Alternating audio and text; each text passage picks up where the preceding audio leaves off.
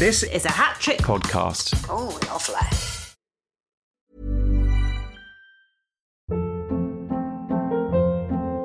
Hold up. What was that? Boring. No flavor. That was as bad as those leftovers you ate all week. Keke Palmer here, and it's time to say hello to something fresh and guilt-free. Hello Fresh. Jazz up dinner with pecan-crusted chicken or garlic butter shrimp scampi. Now that's music to my mouth. Hello Fresh. Let's get this dinner party started. Discover all the delicious possibilities at hellofresh.com.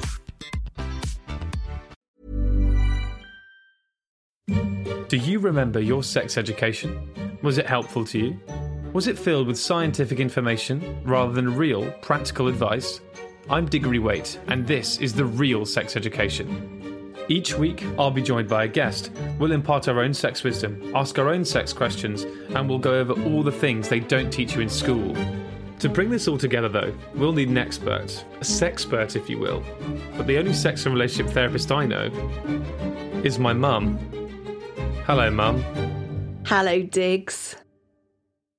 In this episode, we speak to Nathaniel Cole about his work in schools with young men and boys. I always describe that as having the slightly more awkward conversations, so parents and teachers don't have to. Why it's important to talk to them about masculinity early on. Men do violence to themselves, to other men and to women. So, if we don't deal with that, then we're never going to change anything. And he gives his advice to parents. There needs to be an element of understanding that, your child's your child, but they're going to be their own person, and they're not like a mini-me.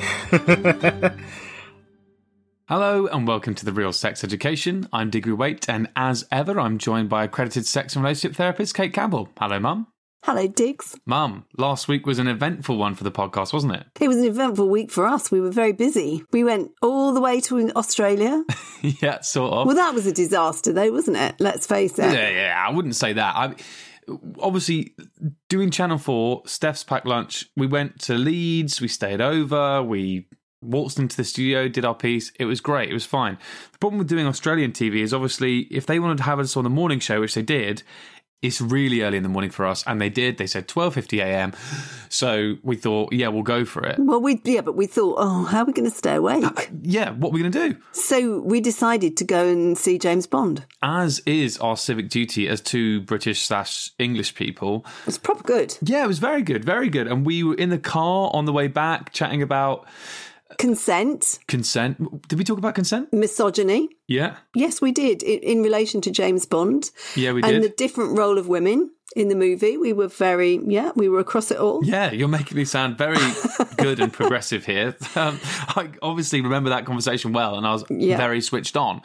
But we were in the car on the way back, and I turned my phone on because I'm a good boy who turns his phone off in the cinema, and we had a load of missed calls from +61s, aka the Australian people, the Australian number, and they were like, where are you? You're on in any minute. Ready to go. Because there'd been this mix-up about the times. Anyway, we got in, didn't even have time to pee, and we're on air as soon as we got through the door. It was crazy. So if you did catch us on Channel 9's Today Show Extra in Australia, or Channel 4's Steph's Packed Lunch in the UK, hello, welcome. Thank you so much for joining us. Basically, this is a podcast where every Thursday, Mum and a guest talk about something to do with sex, and I sit here all sheepish and awkward. And it's back to that business today, as we're here to talk about masculinity. Mum, why is it so important to talk to men, and particularly young men, about their masculinity? Well, it's very confusing to know what masculinity is. There isn't really a good explanation of what masculinity is. I mean, boys and young men don't know how to be masculine. And it's harder now than it's ever been because the direction isn't there. Some of the direction that was there was along the lines of don't do things like don't be weedy, don't be gay. What does that mean? What does weedy mean? So like thin and be tough, be strong, don't show emotions, don't say you're ill, don't go to the doctors, don't eat quiche, lots of don'ts. All those sorts of negative things, really. So when you start to look at positive things, it's harder. So there's an awful lot of confusing discourse out there. So I think we're seeing, certainly in my work, I'm seeing more people who are a bit confused and not really thinking about it. Because if you stop and think, you don't consider your gender and the way you do your sex unless you have a reason to. So I guess if you were gay or pansexual or trans or something like that, you would think about those things. But cisgender... heteronormative people, yeah. Yeah, absolutely. Don't think about it because they kind of think, well, it just is. And again... are fed by discourses which might not be helpful and might not really be particularly relevant to them, but seem to be what one might call normal. So people will come, for therapy and things saying, well, I just want to be normal. And when you hear what they think is normal, it's really unhelpful. It's not very normal. It wouldn't be helpful to people. You wouldn't want what they're saying to be normal. And what they think is normal is inherently making them unhappy because it's not what they want or who they are. And I mean, a good example of that is, real men are always ready for sex and and doing a silly voice, but they're always ready for sex and they're just going for it. So you might get somebody who thinks it's expected because otherwise, how do you do it? How do you show that you're a man? How do you show that you're sufficiently different from your partner? If you think that's expected of you, masculinity is so complicated. There's loads of different kinds of masculinity, and we went through the 90s with metrosexual men, challenging some of the traditional ideas about masculinity. And at the moment, we've got incels who kind of try to be very masculine, but don't like masculine men, or women who like masculine men. So they want to be masculine, but they don't like masculinity. I mean, it's really complicated. So there's so much going on with it. So our guest today really, really wants to get to people early so that he can give them alternatives, allow them to be curious, allow them to ask questions about what it means to be a man and a woman and what relationships should be like. And it's just such an important thing to do. So important. Yeah, and getting in there early to talk about these things before they become entrenched, like these ways of viewing masculinity dig themselves too deep. Like, I think it's an interesting place right now because I think a lot of men feel unfairly attacked when they hear about things like this, like toxic masculinity, the Me Too movement and the rise of feminism and stuff like that. They're defensive because they feel like they're being criticised for something they didn't do or haven't done yet. Because it feels like an attack on all men, which is why you hear people say not all men or hashtag not all men. But unfortunately, it is a lot. Sarah Everard and Sabina Nessa are just two recent examples of violence against women committed by men. And there's guys out there who will be like, oh, well, yeah, but they're just nutters who killed them. Like, I don't know any people who would do that. And I certainly wouldn't do that myself. But I promise you, you ask any woman that you know if they've been sexually harassed in some way, shape or form, like felt up in a club or a bar or sexually assaulted, catcalled. I bet every single woman listening right now to this is now thinking about their time where that happened. Every single one. And the sooner men know that, the better. There was a great video put out by the Scottish Police, I think last week, and it's men looking in the mirror and sort of seeing their own reflection and how their small little actions sort of build up to create a sort of misogynistic society where things like sexual assault and violence against women can take place.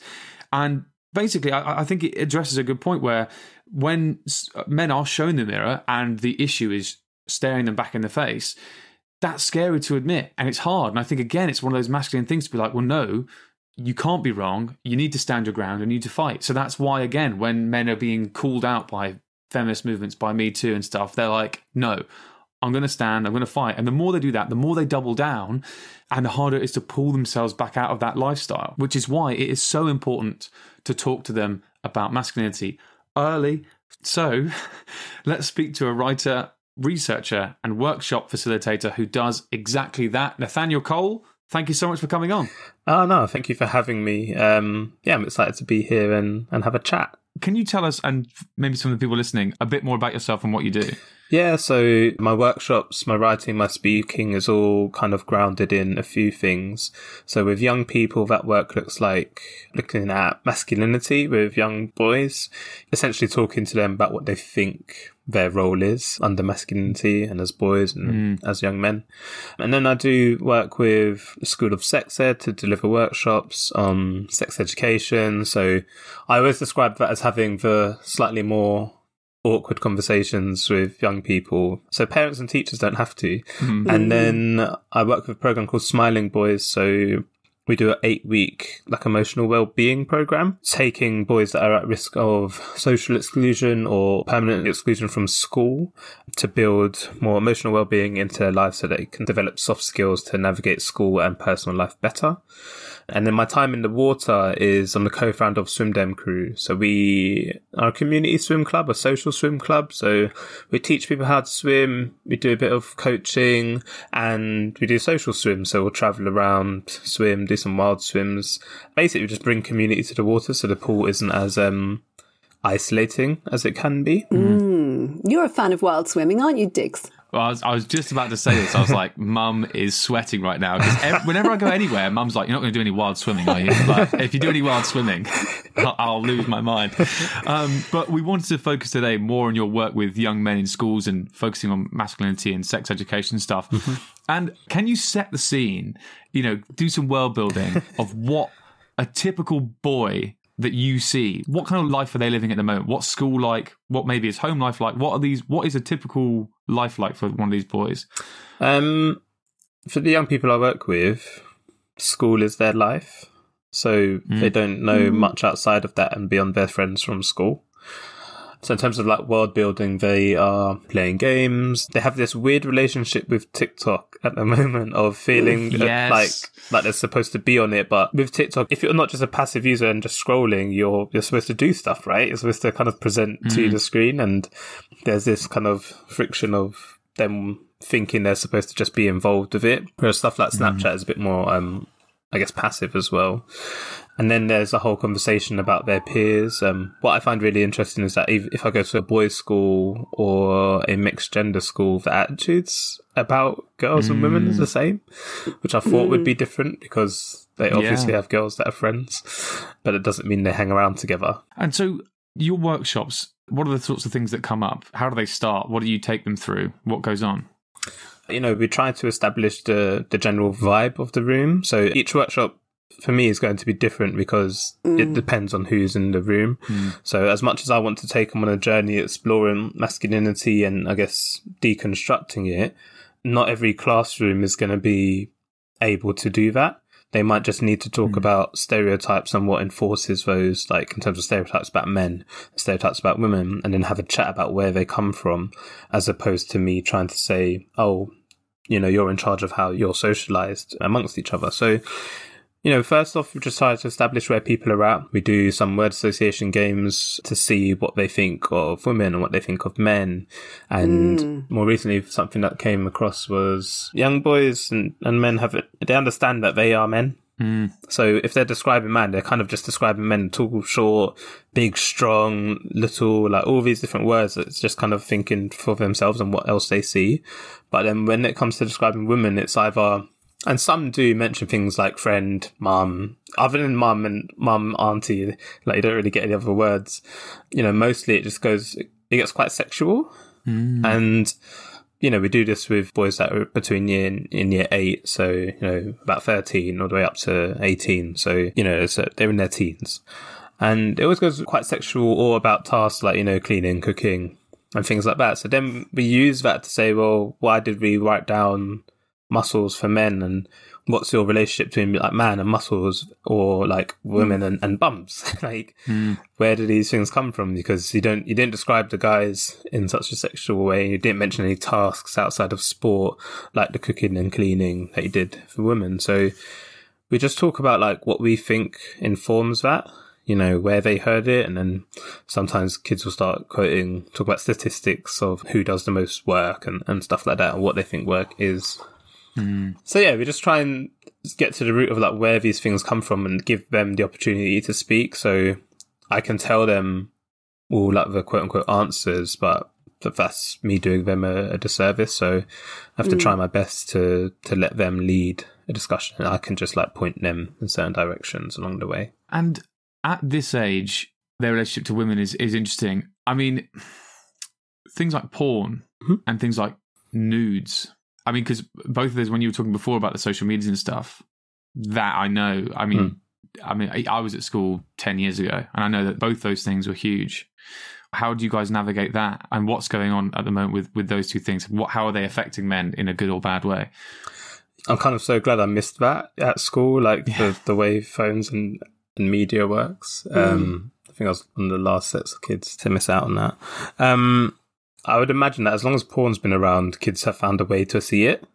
And it's the same now. It's probably just a little bit more accessible. It's a little bit more graphic too. I mean, it's really quite shocking. The variety is I think there's such a, like, because it's more accessible, you can do so much more with it in terms of what you can see, like the scope of porn, like you said, like being more graphic, more violent, more racialized.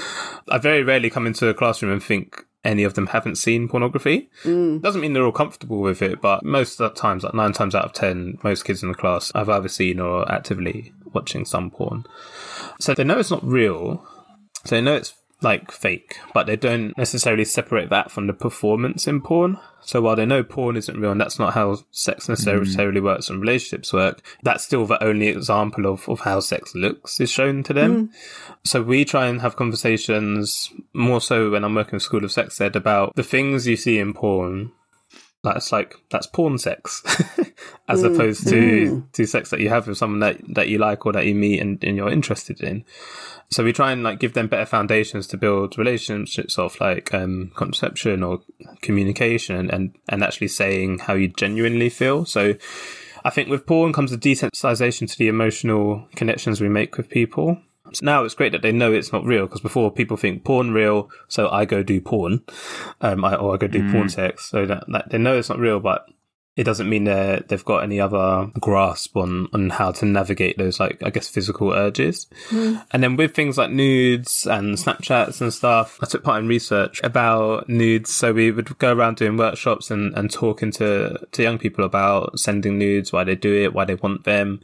And one thing that did come up was this feeling of trying to collect stuff, like trying to collect it is like a badge of honor almost. Like the research was specifically looking at unsolicited pictures.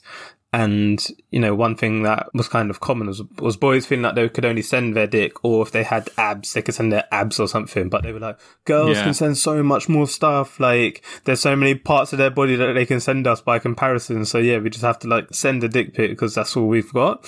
And there's this really weird thing about like currency of this exchange. Plus also wanting to get a nude from someone, or, you know, like a revealing snap, and it immediately devaluing them once it's sent. So it's like, I'm interested in you, I want this, and then getting it and being like, all right, cool, bye. You're obviously like not the kind of girl I actually want to be with because you're sending these pictures. So there's like a transaction to it, but also what I just got from it and talking to kids about is that there's a lack of communication or ways to communicate to say the more genuine stuff like, oh, I'm interested in you, I like you, I would like to hang out and stuff like that. So it goes down like this route of nudes because that's a way to show that they're interested in each other, when really there's plenty of other ways to do that, but it's just manifesting currently as sending nudes and giving and receiving. And, you know, we talked to them about the law around getting pictures and stuff, but, you know, I think what's more helpful is just getting them to understand why they want to get nudes and why they want to send them, and if that feeling can be explored in other ways. I think that's really important because later on it translates into an entitlement to sexual behaviour as well. And you see that now. It's so common in sort of people in their 30s. So this has been going on for quite a while. I mean, it's always been common for people to feel sexually entitled, but it's ridiculous at the moment. I mean, there is this expectation that women will be like the women in the porn, you know, and feeling that, you know, she's not excited enough. You know, why aren't you more excited? And they're talking to somebody who's really inexperienced and scared, probably, and the guy's not understanding at all. So that piece about communication is so important. Do you think some adults need some education as well? Do you think do you think, I mean, this is the ideal, you know, talking about it with your parents. Do you think parents are good at talking to their kids about important things like this? There's a good like email newsletter called Outspoken Ed to create resources for parents to have those conversations. But, you know, I didn't have a conversation with my mum, and I think my dad mentioned it once, then we just like kept on driving the car. Because I get it's this, probably for parents, there's also this moment of, oh, my child's always going to be my child, but they're not a child an actual child anymore.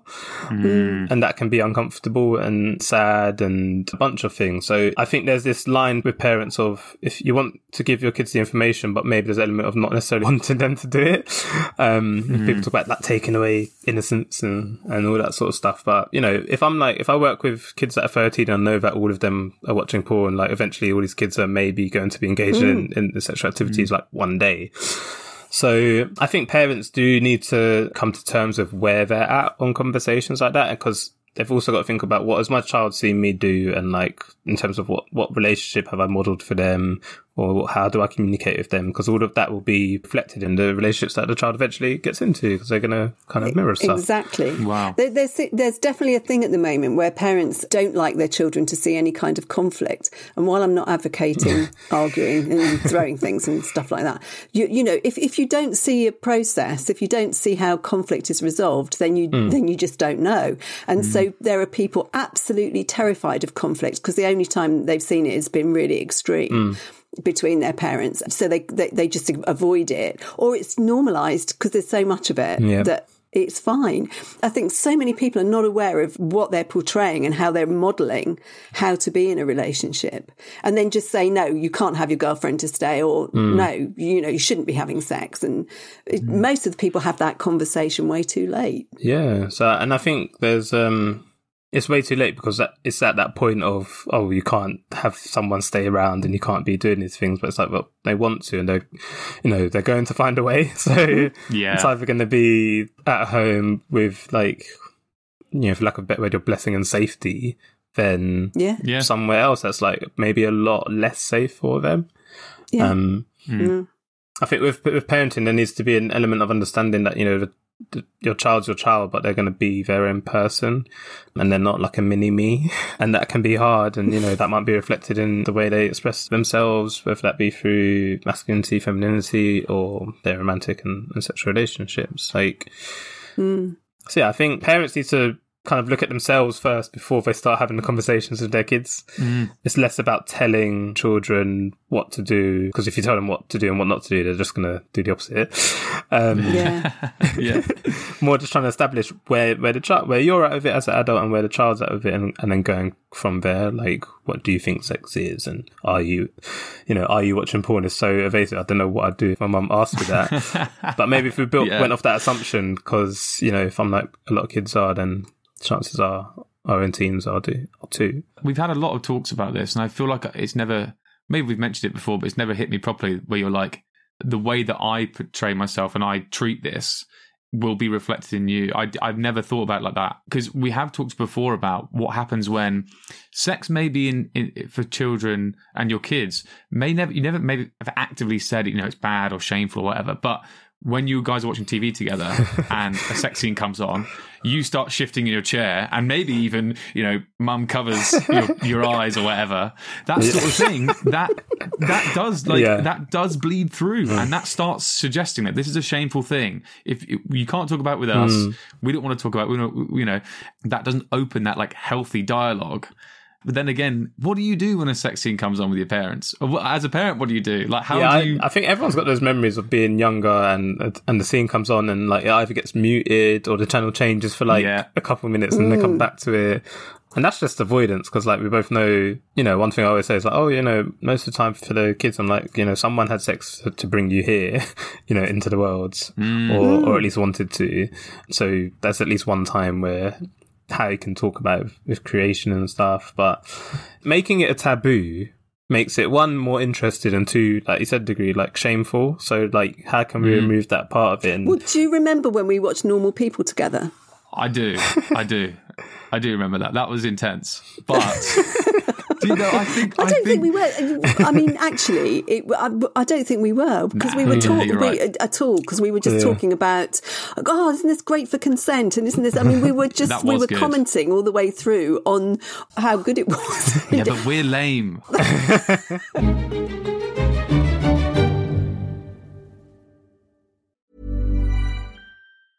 Ready to pop the question? The jewelers at BlueNile.com have got sparkle down to a science with beautiful lab-grown diamonds worthy of your most brilliant moments. Their lab-grown diamonds are independently graded and guaranteed identical to natural diamonds. And they're ready to ship to your door. Go to BlueNile.com and use promo code LISTEN to get $50 off your purchase of $500 or more. That's code LISTEN at BlueNile.com for $50 off. BlueNile.com, code LISTEN.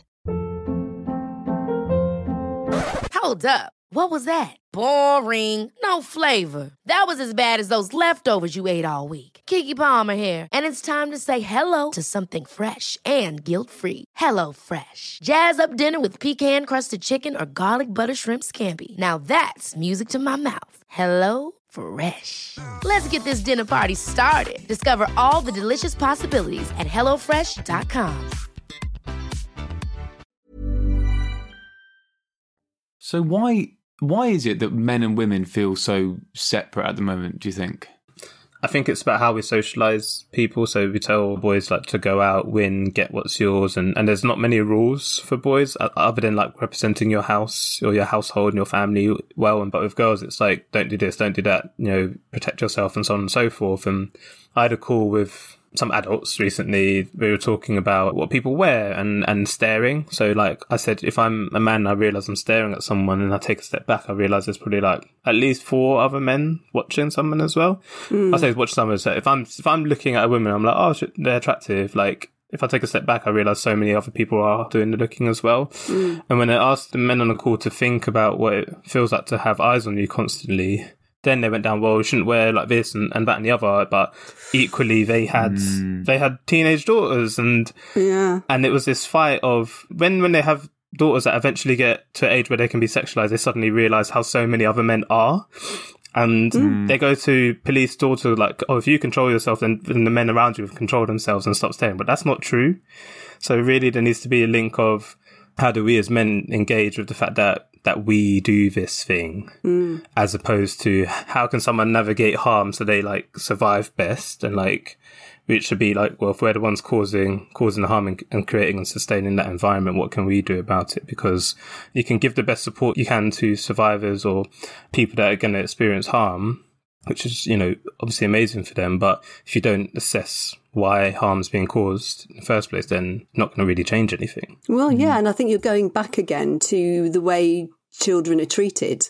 And, particularly if girls and boys aren't treated the same way, the tremendous pressure on boys to not like quiche and to be, I don't know, not cry or whatever, on girls to maintain the emotional temperature of relationships and to not be sexual and to be treated differently and not allowed to stay out late and things like that. So when they kick back, they're kicking back against their families as well, which is really tough. And I'm sure lots of adults don't realise the effect they're having. Yeah, so when we go into schools, people are like, oh, what do you do? Is there like a similar thing for girls? And it's like, well, I can do a session talking about masculinity to a group of girls, but like the way boys move through the world is different to the way girls move through the world. So it's a whole different approach. If I'm talking to boys about emotions and emotionality to try and prevent violence against one themselves and two, the women and girls around them. But that's a different conversation to have with women and girls about how they exist and navigate that, because like I talked about, one's about the people doing the harm, one's about the people being harmed. So that's 2 different approaches there. So hopefully we can get some more organisations to add to the not 2-pronged attack, that's not the word I want to use, but like, you have one thing that will work for boys and men and one thing that will work for women and girls. Yeah. Like you say, then things that will work for them both. Because I remember I was outraged at school when the girls had to leave the room and then they learnt about tampons and stuff. And we sat there and it's like stuff that I would have found really important to learn. Because even though it's obviously not anything I'm going to go through myself, half the people in my life are women and it's stuff they're going to go through and it's stuff that I want to empathise with and it's stuff that I want to help out with or know about, that sort of thing. And that would have really helped as well.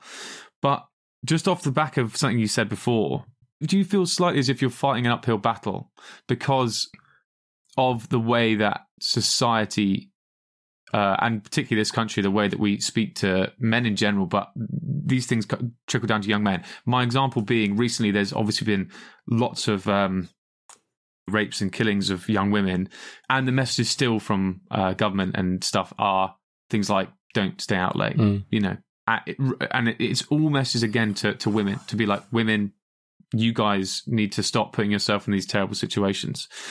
Do you feel like that sort of thing? Do you despair a little bit? I don't know if I despair, because I expect it from whether it's mainstream media or the government to not do, what is required. So I think it's I take hope from things like mass vigils, mass resistance to those sorts of things, because it forces the spotlight to be changed. So if the spotlight's currently on women and girls staying out, like, quote unquote, too late, the protests and the vigils and the uproar then ask that spotlight to shift to who else is out late and why are these things happening, and at what point is society failing so this continues to happen. As I said, you can't just, like, if we're just talking about not staying out late, that doesn't change anything. That doesn't change the fact that people are, I say people, like, if we're talking about men and violence, like, men do violence to themselves, to other men and to women. So, like, if we don't deal with that, then we're never gonna change anything. It's frustrating, but it's expected. Do I feel like it's an uphill battle? Yes, just because the change required to make it a downhill one is very vast, and people don't want to lose out on the privileges and pressures they have. Like, there's some really funny comedians out there that, like, they'll reverse gender operations for scenes, whether it's like a woman chatting up a guy and making a guy feel really uncomfortable, or there's a police interview, interviewing someone a man that had their watch stolen, and being like, oh, why were you wearing a short sleeve shirt? Is that why your watch was stolen? And all these kind of things. It's just to, like, flip it on its head. And when you flip stuff on your head, it becomes very clear, like, what the actual issues are. I have to live with hope, otherwise I get down in the dumps. But yeah, I think more stuff needs to be done to address the issues that we have with perpetrators of violence. Like, Nora Samaran has a great article, says the opposite of rape culture is nurturance culture. So if rape culture uplifts and supports, like, violence against women and girls and anyone that could be sexually assaulted and abused, that's because the people doing it haven't been given the tools to navigate on their emotions and to their communications and their feelings. So, we're talking about how boys socialised and girls socialised, and girls, like, having to have the emotional labour of a whole room or something like that. It's about trying to readdress that balance. So nurturance culture would be, men having other options outside of, like, football to share how they feel about things. Like, normally the football pitch, as united as it seems, it's just a bunch of guys shouting and either being really happy or really angry, but then they get on the train afterwards and it's like, dead behind the eyes again. So things like that is an example of them not having all the necessary environments to express themselves. And then that then trickles down into, one thing that's accepted amongst men to do it is be violent. So if violence is the only way to show any emotion, then that emotion most often is going to be anger. And then that trickles down. If we're in a society that supports and upholds that sexual violence and rape culture, then you can see how the two things of people not knowing how to talk to each other, but knowing that they can get angry and be violent, how that then trickles down and filters through to that. But if you had nurturance culture, like, built on emotional connections and talking to one another, and men being there for each other, not just like their partners being there for them, but men being there, obviously heterosexual men, being there for each other, and taking away the shame from a lot of that stuff. From take away the shame from sharing emotions, the shame from the things under patriarchy, like shame from not having enough money or whatever it may be, then maybe we can, start to tackle the reasons why men lash out and brutalize people. But, like, something else needs to be done, because at the moment it's just like trying to prop up this wall of violence that is always there, and it always just every now and again it crumbles away. Like, you need to do more than that. Well, it's astonishing how many people say that emotion was just not acceptable in their homes and at school and amongst their friends. I mean, just no emotion. The single emotion that was allowed was anger. Yeah. And that's just extraordinary. So when you say, well, if you weren't angry, what would you have been showing? And they say, well, I couldn't have shown that because it was vulnerability or sadness or something. And, can't do that. I'm a man. Can't do that, I'm a man, yeah. Yeah. I watched somebody in the supermarket yesterday. There was a little boy in a trolley who was grizzling about something, and his mother kept repeating, "You're okay, you're okay, you're okay, you're okay." And I know she was trying to reassure him, but I so wanted to say, just let him say what he's feeling. Just let him say it. Because if you keep telling him he's okay, he's going to doubt himself. Because at the moment, he doesn't feel okay. So you just acknowledge that, then say, are you okay? Fine, move on. But she wasn't. And she wasn't even looking him in the eye. And I was lurking on the back, watching what was going on, thinking, can I say anything? Holding your cucumber, like putting it in your bag angrily. But Nathaniel, thank you so much for joining us. Is there anything you'd say to people listening who have young men or boys in their life? Is there anything you'd say to them about how to speak to them about this stuff? I think we need to put a bit more trust into young people because they understand their lives better than we do. So trust in them being able to change what their normal is. Like, I can't impose a new normal onto them. All we can do is give them some different tools to analyze things and navigate stuff. But the way they live their lives is probably going to still always be, you know, within tech and all these things. So trust them that if they had slightly different tools, then maybe they can navigate their normal in a healthier way, as opposed to getting them to just like disconnect and live how we want them to live, because they deserve agency and faith. Yeah. Nathaniel, thank you so much for coming on. It's been an absolute pleasure. I mean, what a way to end. Thank you so much. Thank you. We really appreciate it. Thank you. Awesome. It's the mailbag. Send Kate your queries to podcast@hatch.com. It's the mailbag. Send Kate your queries. Podcast@hatch with 2 T's. Hello there. I have a query for Kate. I would like to know when the Real Sex Education mailbag starts. The Real Sex Education mailbag starts right now. Thank you. Thank you so much to Nathaniel Cole for speaking to us. We really appreciate him giving up his time. And if you want to find Nathaniel, you can follow him on Instagram and Twitter at Nathaniel A. Cole, or on his website, nathanielcole.co.uk. You'll find both those in the show notes, along with our wider reading, listening and watching list, which contains more from Nathaniel, like his fantastic TED Talk on discussing consent with young men and boys.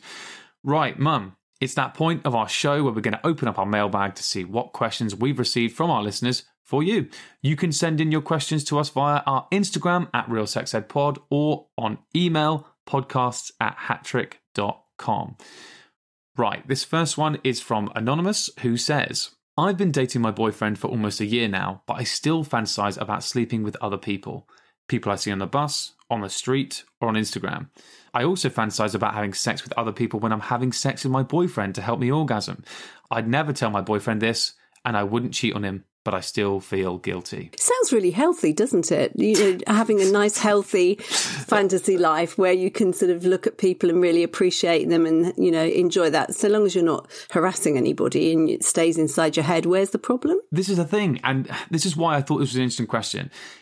We've said on the podcast before, fantasies are great because they're in your head. You know, yeah, they're fine because they're in your head, they're not hurting anyone else. Yeah. When fantasies get bad, it's when they become plans and you're planning to do things, and that's when it starts to get scary. Or the fantasies involve sort of like harassing people, or they're sort of half fantasy, half real. You're actually doing half the stuff you're thinking about.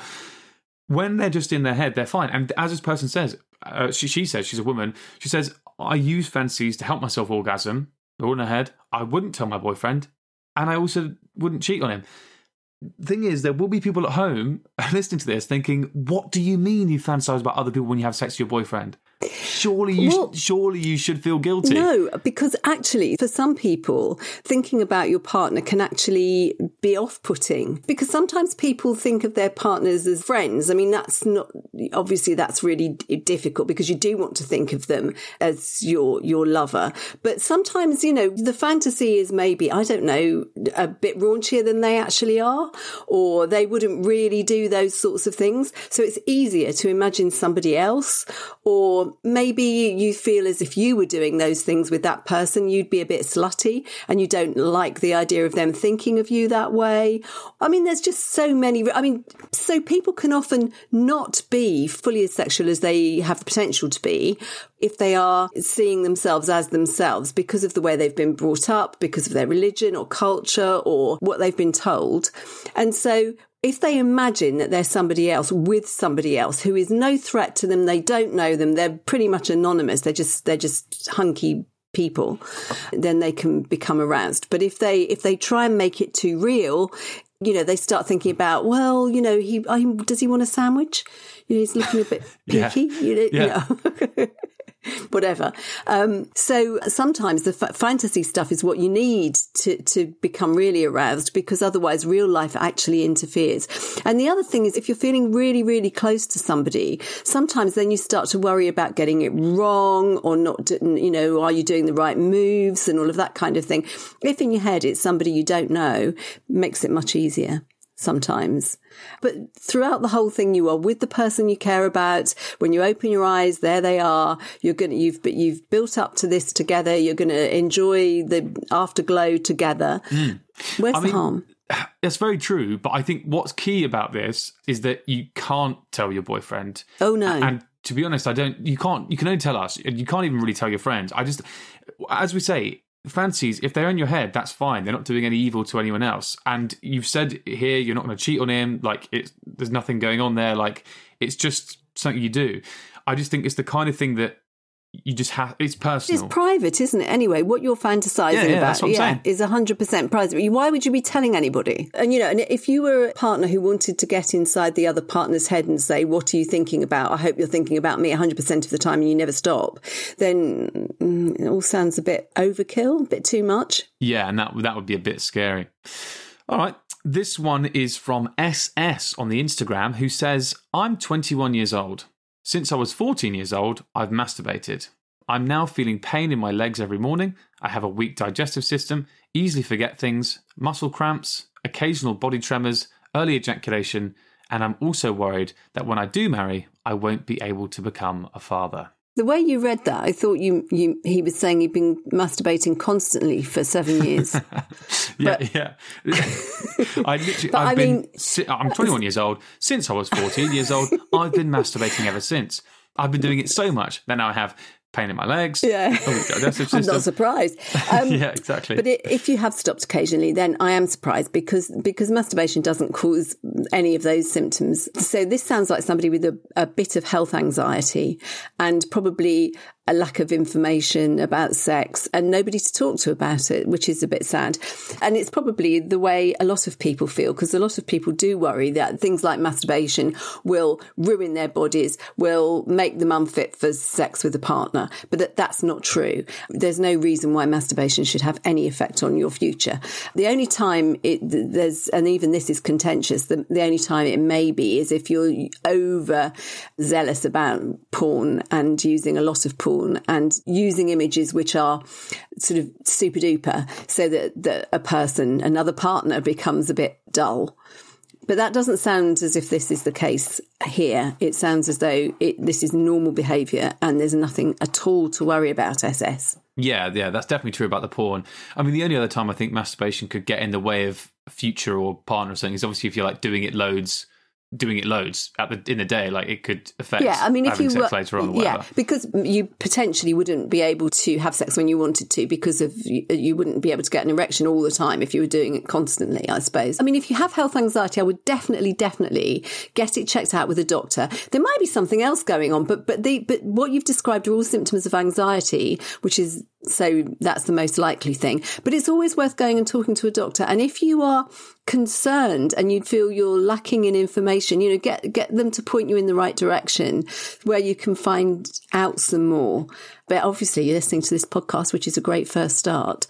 But there are all sorts of, if you're thinking about technique and things like that, there are loads of books and websites and things with that kind of thing on there. But masturbation isn't going to hurt you. Brilliant. Well, that's all we have time for today. Thank you so much again to Nathaniel Cole for chatting to us today, and just in general for the great work that he does. A big thank you to Kate Campbell for her continued commitment to the sex ed cause. Thanks, Mum.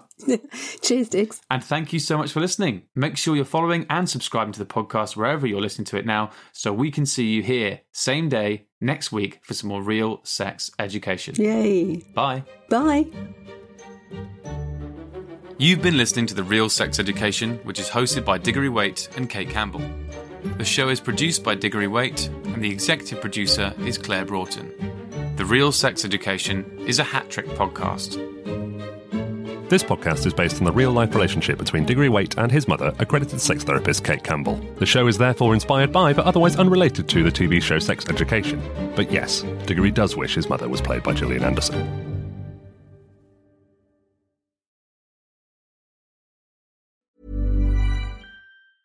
Ever catch yourself eating the same flavorless dinner 3 days in a row? Dreaming of something better? Well, HelloFresh is your guilt-free dream come true, baby. It's me, Keke Palmer. Let's wake up those taste buds with hot, juicy pecan-crusted chicken or garlic butter shrimp scampi. Hello Fresh.